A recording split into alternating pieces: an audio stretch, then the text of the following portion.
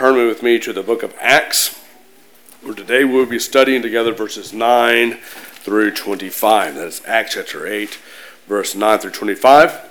Before I read, let me just give you kind of a heads up. This will be our last time in the book of Acts until after the first of the year.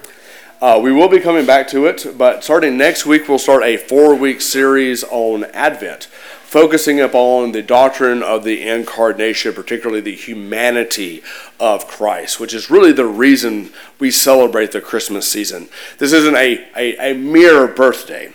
This is the birth of the God-man. And to understand the importance of this, we live in a very atheistic post-Christian society where we're always having to defend the existence of God, the goodness of God, the deity of Christ. What I'm afraid of is, even though that's a good and wonderful thing to defend, believe me, it's awesome.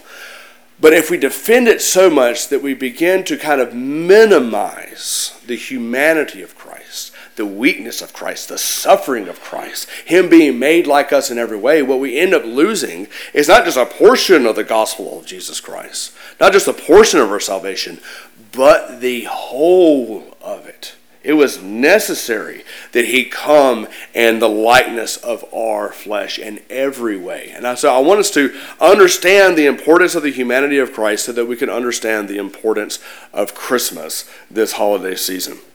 But for now, we will take our last sermon in the book of Acts until we come back after Christmas. So this is Acts chapter 8, verses 9 through 25. Hear now the inerrant word of God. But there was a man named Simon who had previously practiced magic in the city and amazed the people of Samaria, saying that he himself was someone great. They all paid attention to him, for the least to the greatest, saying, "This man is the power of God that is called great." And they paid attention to him, because for a long time he had amazed them with his magic. But when they believed Philip as he preached the good news about the kingdom of God in the name of Jesus Christ, they were baptized, both men and women.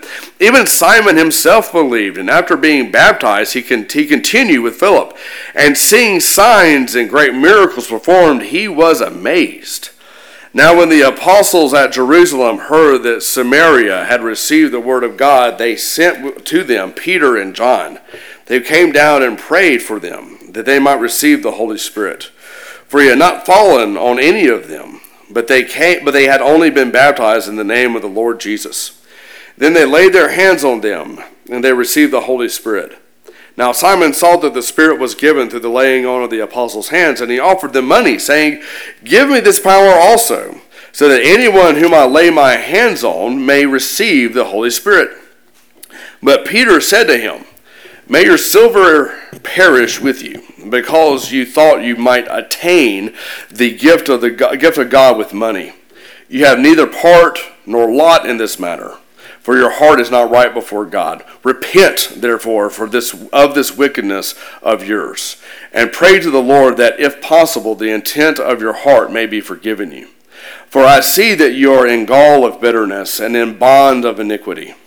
And Simon answered, "Pray for me to the Lord that nothing of what you have said may come upon me." Now when they had testified and spoken the word of the Lord, they returned to Jerusalem, preaching the gospel to many villages of the Samaritans. This is now the reading of God's holy, inerrant, and inspired word. May he write his eternal truths upon our hearts. Last week, we saw the grand example through the persecution of the Jews in Jerusalem, sitting out the diaspora, the dispersion of the Christian church. They end up bringing the good news of the kingdom of God even unto the Samaritans. And we talked about how disliked and even hated the Samaritans were in the eyes of their southern brothers there in Jerusalem in the kingdom of Judea. They saw them as being half-blooded, half-breeds, not just in their ethnicity, as they were the descendants of the northern kingdoms intermarrying with the Assyrian Empire, but they also saw them as being half-blooded in their worship and in their religion. They did not worship in the Temple of Solomon. They did not worship in Jerusalem. They had their own temples, and they even had their own way of worshiping Yahweh. They worshiped him not through the temple sacrifices, but it was a blending of pagan rituals. They worshiped the true and living God in a very pagan way. They saw them as being, the Jews saw the Samaritans as being unclean, as marring the true worship of God, and they could not stand the Samaritans. But then the gospel comes into Samaria. They receive the gospel. They believe the gospel because of people like Philip going and boldly proclaiming and preaching the good news of Jesus Christ. And they were all becoming saved. Not just saved, they're becoming joined again with Israel. There's a new Israel that is being made. It's not an ethnic thing. It's not a full-blooded thing. It is a Jesus Christ thing. Are you in Christ Jesus? In him there is neither Jew nor Greek, slave nor free, male, female, but all are one in Jesus Christ. He is the identity of the new Israel. But I don't want us to misunderstand how big of an event this is. For thousands of years, God, if you wanted to find the people of God, you had to go to a little tract of land in the Middle East on the Mediterranean border. But now it's expanding. It's now coming to Samaria. And this needs to be marked with an event. And so when we come to this text, there are some questions that we might have here. Well, wait a minute. They believed in the Lord Jesus Christ, and yet they had not received the Holy Spirit.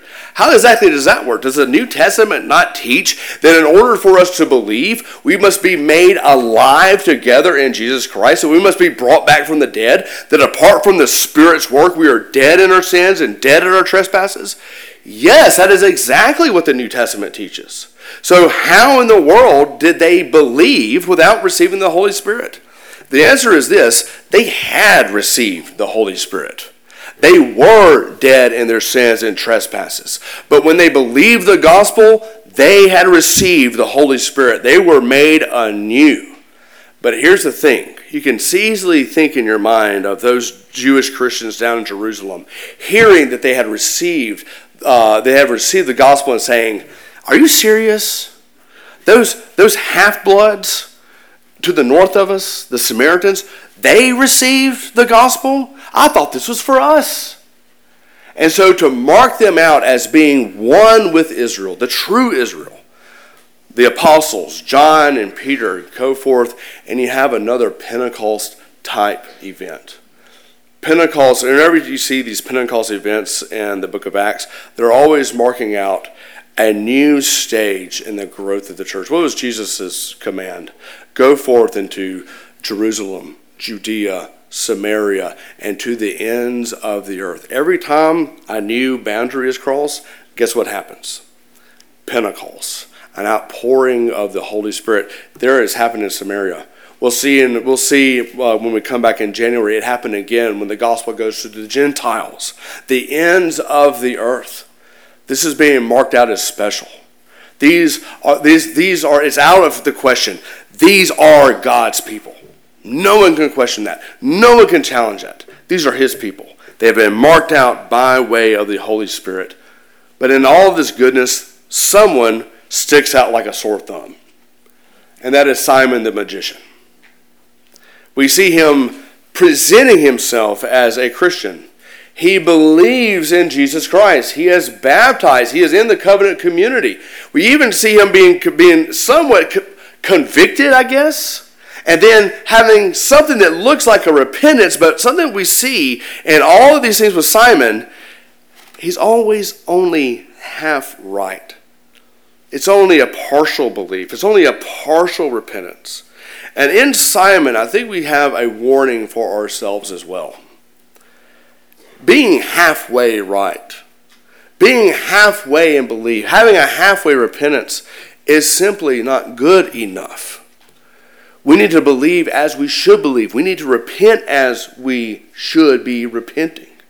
And so this morning, I want us to see two great failures of Simon. First of all, I want us to see the failure of his belief, that he believed in Christ, but not for the right reasons. And secondly, I want us to see how he turns from the judgment of God but he never actually turns from his sins. He believed in Christ, but not for the right reasons. And then secondly, he turned from judgment, but not from sin. Let's begin by looking at his half-right belief. Luke begins this story with a short biography of the life of Simon.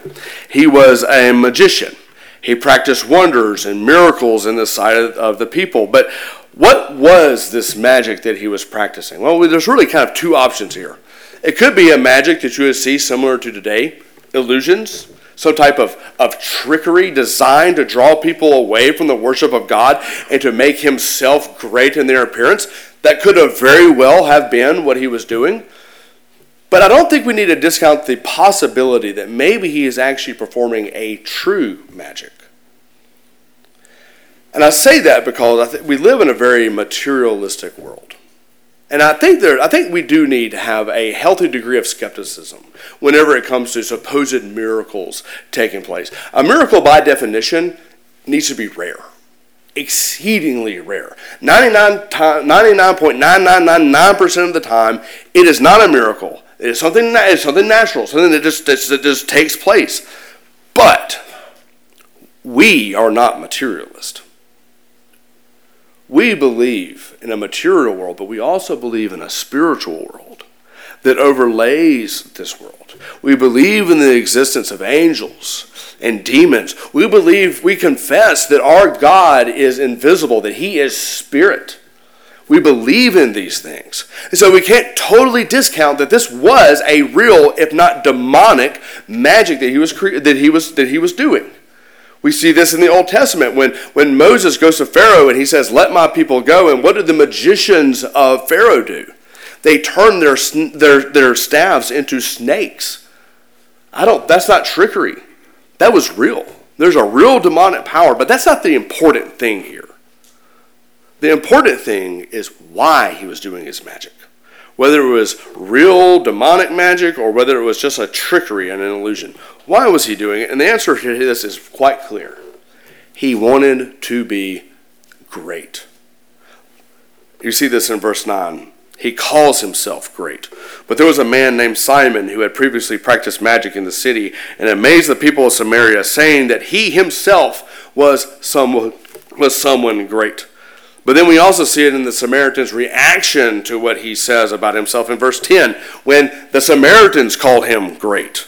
Luke writes, they all paid attention to him, from the least to the greatest, saying, "This man is the power of God that is called great." And in that last statement, there's a truth that I see in the world today and even in myself. The desire to be great in the eyes of others and our own eyes can lead us away from the true greatness of God. Listen again to what the people were saying. This man is the power of God that is called great, which, by the way, early Christian tradition says that Simon the magician was the first heretic in the history of the Christian church. Now, you got to take that with a grain of salt, but it sounds about right. When we are great in our own eyes, when we are great in the eyes of others, we will never lead people to Christ. We will never lead ourselves to Christ. What does John the Baptist say of Christ? He must increase, I must decrease. That says I am not going to be great. I am not going to prop myself up. I am going to call God great, and I can't do that. I cannot do that if I put myself up on a pedestal. And we see this so happening all over the place now in the world. This desire to be great. We see this with so-called motivational speakers. We see this in the use of social media. I saw that a little stat that's saying that there are people who have these large followings on social media, and they earn millions of dollars, not a year, but per month. You see how easy it is now to think, to work your way and to think that you are great, to become great in the eyes of others. It used to be that you'd have to go to Hollywood. You would have to become a politician. Now you just need a cell phone. But this isn't just a problem for the young people. This is also a problem for the older people as well. So here's the thing. Just because they're younger doesn't mean they're less in the image of God. Doesn't mean that they have more of a sin nature. They have the same sin nature as anyone in this room, regardless of how old you are. We are all dead in our sins and all dead in our trespasses. The only difference between now and 50 years ago is that it is easier to do so. This is blatantly obvious when you look at the statistics of pornography use in the world. You would think there would be a big disconnect between young people and older people, but there's really not. The only reason older people weren't using it before is because it was harder to get access to. But now it's right there in your pocket. It's on your computer. It's easy. It's guilt-free. The ease of access, not just the pornography, but with being great, for building up this idol of self. There are more avenues that you can take to build up the idol of self today. The idol of other people's love and their affections for you, and even their jealousy. Everything in the life of a self-idolater, which is everyone in here, everything in the life of a self-idolater is something that we use to amplify the greatness of ourselves, even our beliefs in Christ. This is what you see Simon doing. Down in verse 13, we see something that looks like a conversion on the part of Simon. He professes faith in Christ. He is even baptized in the name of Christ. But is it a real conversion? I don't think so. I don't think so at all. Look at the contrast of how Luke describes the conversion of Simon with how he describes the conversion of the Samaritans. In verse 12, he writes about the Samaritans. The people believed Philip as he preached the good news about the kingdom of God in the name of Jesus Christ. No mention of miracles. It was the word that he preached. They followed Philip because Philip was a proclaimer, a herald of King Jesus. But why does Simon follow him? Verse 13, even Simon himself believed, and after being baptized, he continued with Philip, and seeing signs and great miracles performed, he was amazed. Simon saw himself as being cut from the same cloth as Philip. This was another magician. And he begins to follow him, not because of the one who Philip proclaimed, but because Philip was basically cutting into his business. His followers were going after Philip and Philip's gospel. And he's saying, well, if I can't beat him, then I have to join him. And so we see this come to a head when Peter and John come there into Samaria. They're preaching the good news. They're laying on hands. People are receiving the Spirit. And there's Simon saying, I thought what Philip had was great. But now these apostles giving forth the Holy Spirit, having a Pentecost type event, this is really something. So he goes to them and he wants to buy it from them. But listen to the rebuke of Peter and John. May your silver perish with you, because you thought you could obtain the gift of God with money. You have neither part nor lot in this matter, for your heart is not right before God. Repent, therefore, of this wickedness of yours, and pray to the Lord that, if possible, the intent of your heart may be forgiven you. For I see that you are in gall of bitterness and in the bond of iniquity. That would have been immensely discouraging, convicting to Simon the magician. But I'm not worried about Simon the magician. I'm worried about you. I'm worried about me. I'm worried about my family. You see, the reason for this conviction and discouragement is because the apostles here are telling us something very important.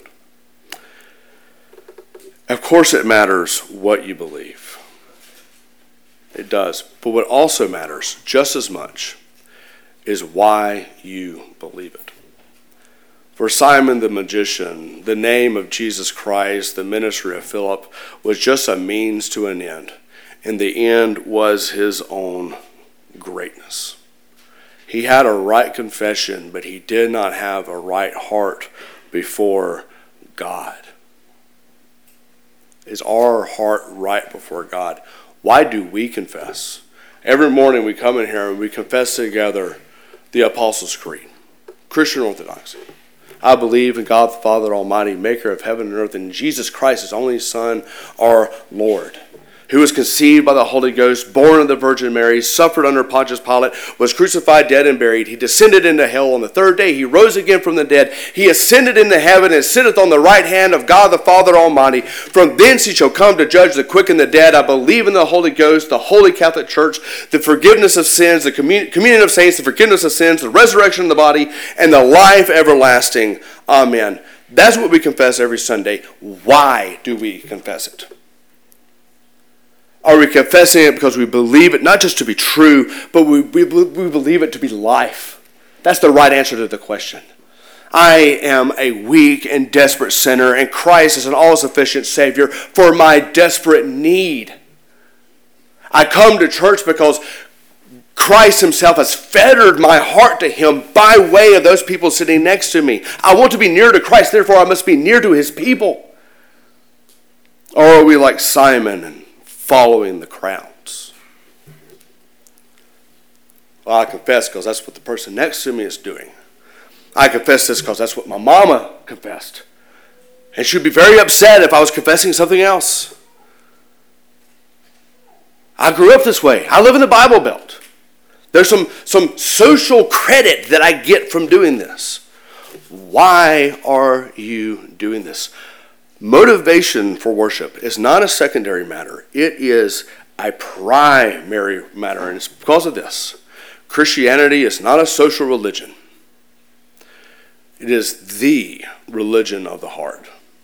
Not a religion of the heart. It is the religion of the heart. But I don't want this to be a discouragement for you. Even if you are here for the wrong motivations, I am okay with that. You know why? Because the only way we grow in our motivations is by coming and sitting under the administration of the means of grace. How do you grow in your motivation? It is by meditating upon the object of your faith. Simon doesn't do that. The word Christ does not come out of his mouth in this story. But we grow in our hearts. Our hearts are renewed as we come and we receive grace. We empty the sin out of our hearts, lay it at the feet of Christ, and then we are filled with his grace as we take the bread and the wine, as we receive his word, as we pray. This is how we are changed, how we are motivated.